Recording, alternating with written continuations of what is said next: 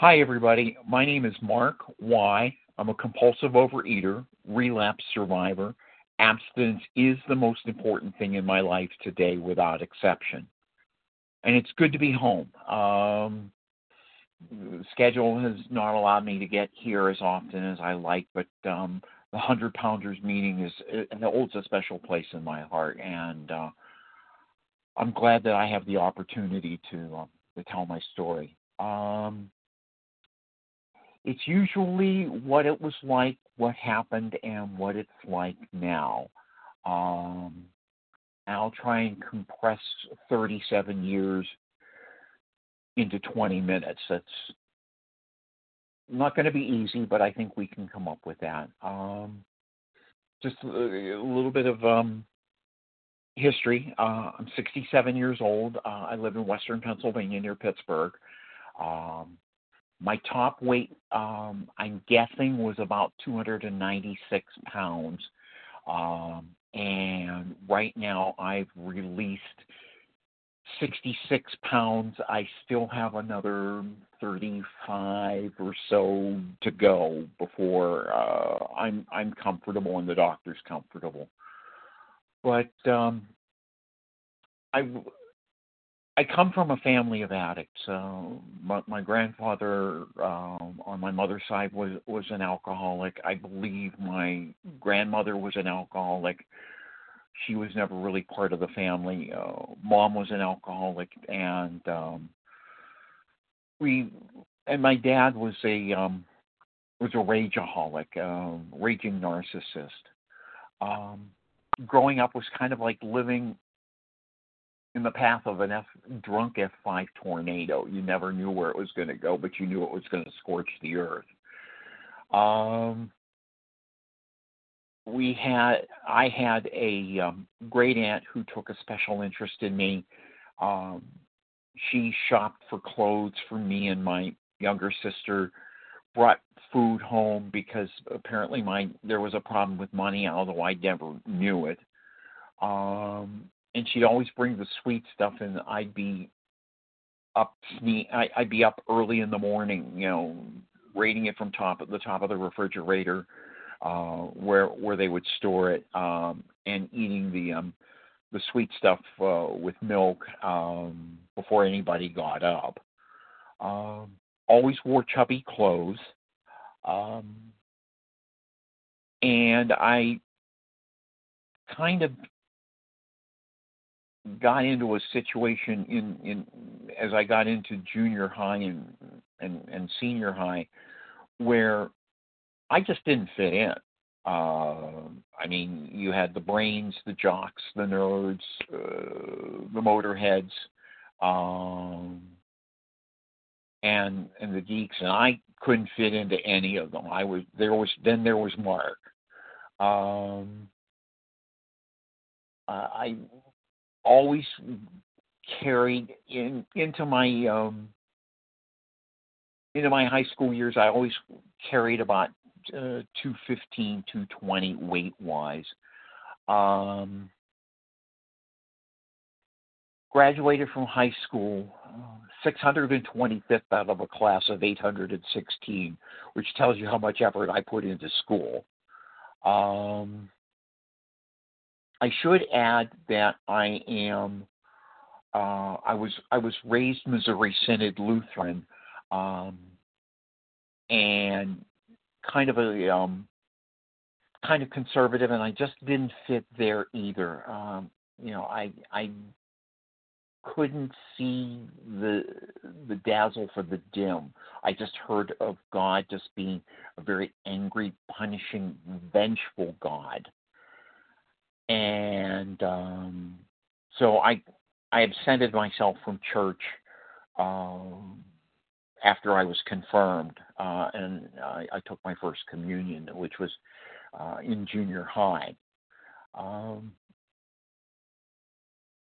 Always wanted to be a radio disc jockey. The support I got from my dad was like, well, why don't you forget about radio and go get a real job? So despite him, I went to college for journalism, got kicked out because I loafed at the radio station. But it was nice because I could hit the all-night diners, I could hit the vending machines, and eat before I went on the air, eat while I was on the air. But I was playing softball and doing things like that, so I was still fairly active. So I really didn't gain that much weight. So I continued my interest in radio. In 1979, well, let me back up a little bit. I got my first job in radio as a radio station mascot, which meant, and I'm 5'10", but which meant I was 6'4" with fur-lined sneakers, foam, and everything else, which was very uncomfortable on hot days. That didn't last very long. In 70, I met my first wife through my brother, my youngest brother.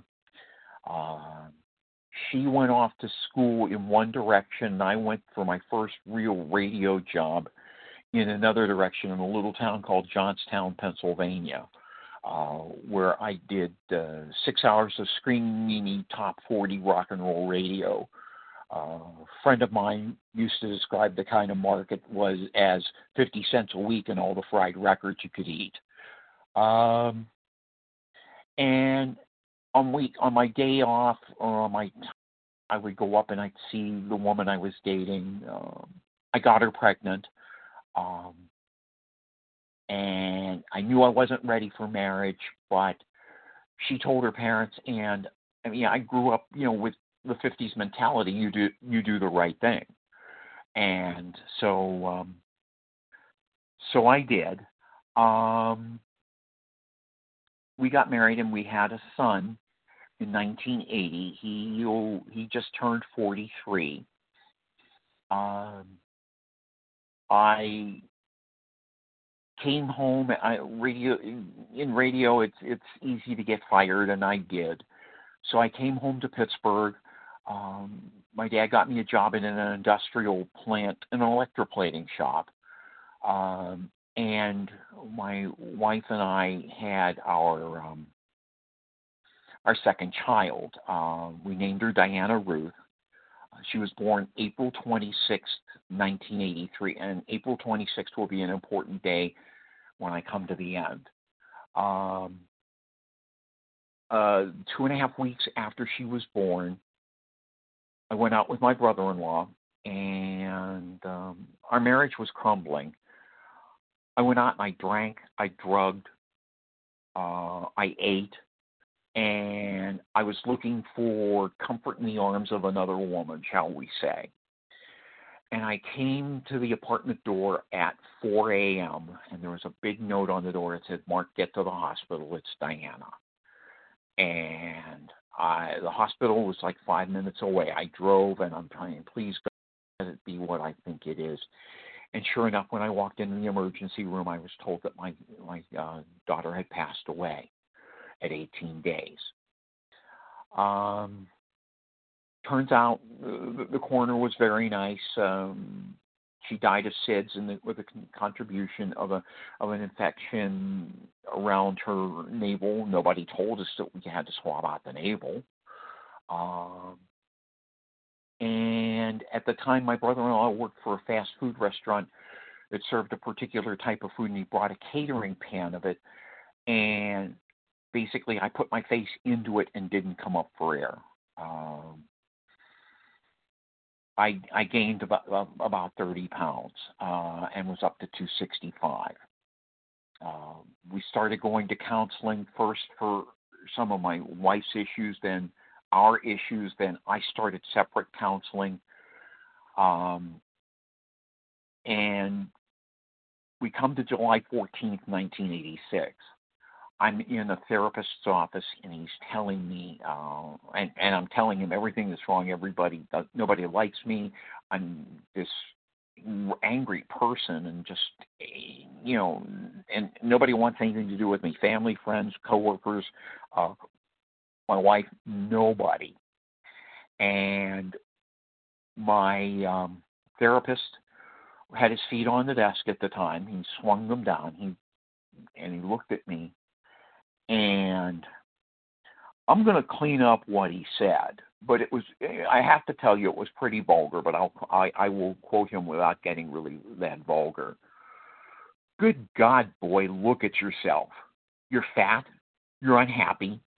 You don't like the relationship with your wife. You don't like the relationship with your family. You don't like your friends. You don't like your coworkers. You don't like your job. What the hell do you like, boy? I don't know what your problem is, but you better get off your fat butt and do something, and I don't give a crap what it is. And you could have knocked me over with a feather. And I had heard about Overeaters Anonymous, and he says, well, maybe I ought to try this OA thing. He says, I don't care. Do something. 3 hours later, I was in my first OA meeting. And those people will tell you, when I walked in, I was the original rage in the cage. I had a lot of anger, and I scared a lot of people. I really did. Probably the person I scared the most was myself. But I really didn't work the steps so much as I was on a diet. I did do a fourth step on my daughter. I went to the cemetery and read her a letter and asked for her forgiveness, and it gave me some comfort to know that someday I'm going to see her and she's in great hands. It gave me much comfort. I lost 110 pounds in 13 months. I was doing a very physical job, and the problem is that my ego was just so big. I had a woman come on to me, and I took her up on it. I really did. It was absolutely the wrong thing to do. And it's taken me took me a number of years to learn the lesson about, women in the program and things like that, to keep them. And I say that only because I've had some times where I've gotten involved and I've had no business getting involved. They call that 13th stepping sometimes, and I'm guilty as charged. I'm not going to get into any details, but my wife and I divorced in 1989. I gained weight, lost weight, got involved with intergroup again. I had gotten involved the first time. Got involved, became the editor of the newsletter, met another woman, moved in with her in 6 weeks. I didn't have a relationship problem. Who, me? Heck no. And I couldn't bring myself to go to meetings, and I started eating again, and I got up to about 250 pounds. And I decided I needed to go to meetings, but I went to a meeting that was 20 miles away that was terribly weak when there was a meeting 5 minutes away from my house that was very strong. I finally got wise, and I went to the strong meeting, and there were some people I knew, and I distinctly heard a whisper, oh, my God, that's Mark. But somebody I know and I love and is like a big sister to me came up and said, you're Mark, aren't you? And I said, yeah. He goes, well, I'm so-and-so. I'm really glad you're here. And I got a great hug, and it was just like I was home. So I went from about 260 to 180. I worked I did it. I worked the steps, probably not as well as I could have, but I did work the steps. Got involved with, broke up with the woman that I had moved in with. Got involved in intergroup again, became chair, went to region. At one time, I was the vice chair of Region 7. I ran for trustee of Region 7 in the mid and late 90s. In fact, I met my wife at a World Service Business Conference. She was a delegate from the Northern Virginia intergroup, and one thing led to another, and we've been married now, well, come the 30th, it will be 27 years. I had to think for a second. So I didn't get elected. I lost an election to be reelected for vice chair of region, and things just started to creep on, just ever so slightly. And it got to a point where I finally had to resign. And I spent 5 years in relapse. The story is peppered with relapse. I got serious again in 2006, got back involved with Intergroup, became chair of the Intergroup one more time, and stayed abstinent till about 2010. Gentle. Thank you. Okay. Means I got to speed this up here. I relapsed and stayed relapsed until October 24th, 2022. I just basically ate what I wanted, and I ballooned up to 296 pounds. And my doctor diagnosed me as pre-diabetic. So he put me on some medication. I called my sponsor, and by then he'd heard everything from me. And I told him I was going to go back to my food plan, which was no sugar, no flour, and maybe a container of yogurt. And he said, "What do you mean container? You mean a pint, a quart, a gallon? What do you mean? I mean, what the hell, Mark? You'd better, the only thing that works for you is to weigh and measure." So I started to weigh and measure. And I did that.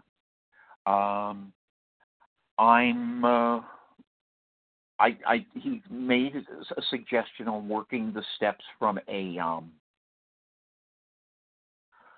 workbook from a fellow OA'er. It's based on the 12 steps. It's not OA literature, so I don't. It worked for me. I'll leave it at that. Take what you like and leave the rest. The big fear that I had was that God was going to still punish me and that I wasn't going to go to heaven, and I cried over that. So I heard something in church. I started going to an interdenominational church that kind of the message resonated with me, and it made me feel a lot more comfortable. And I heard something in church that there were some characters in the Bible that had done some really heinous things, and that if God can forgive them, why can't he forgive me? And that made such a difference. It really did. So that's kind of it in a nutshell. As I said, I still have 35 pounds to lose or release. And I sponsor, and I'm sponsored. A couple of other fellowships, a couple of other addictions. I consider myself an alcoholic because I have the desire not to take a drink today. All in all, has given me my life back. If you're out there in relapse, what worked for me was to weigh and measure my food, go to meetings, stay in touch with my sponsor. When you do the steps, write them out longhand. I can't emphasize that enough because it just sticks with you a lot more, and that's what it did for me. Anyway, I know I'm really close to time, so I'm just going to kind of wrap it up and say that I'm grateful for the opportunity to share. I love this meeting. It's really important to my recovery. Now I work, so I'm working till 9:30. It makes it tough to get here. So I'm glad I'm here tonight. But if you want to talk to me, I can't take on any sponsors, and I sponsor men only because I have had problems with women in the past. But you can reach me at 724-513-2558. That's Eastern Time. because I work in the public eye, I'm a customer service representative behind a desk at our airport. I prefer that you text, and I will get back to you. But again, thank you for the opportunity to do service. Thank you for this meeting. And with that in mind, I'm going to shut up and pass.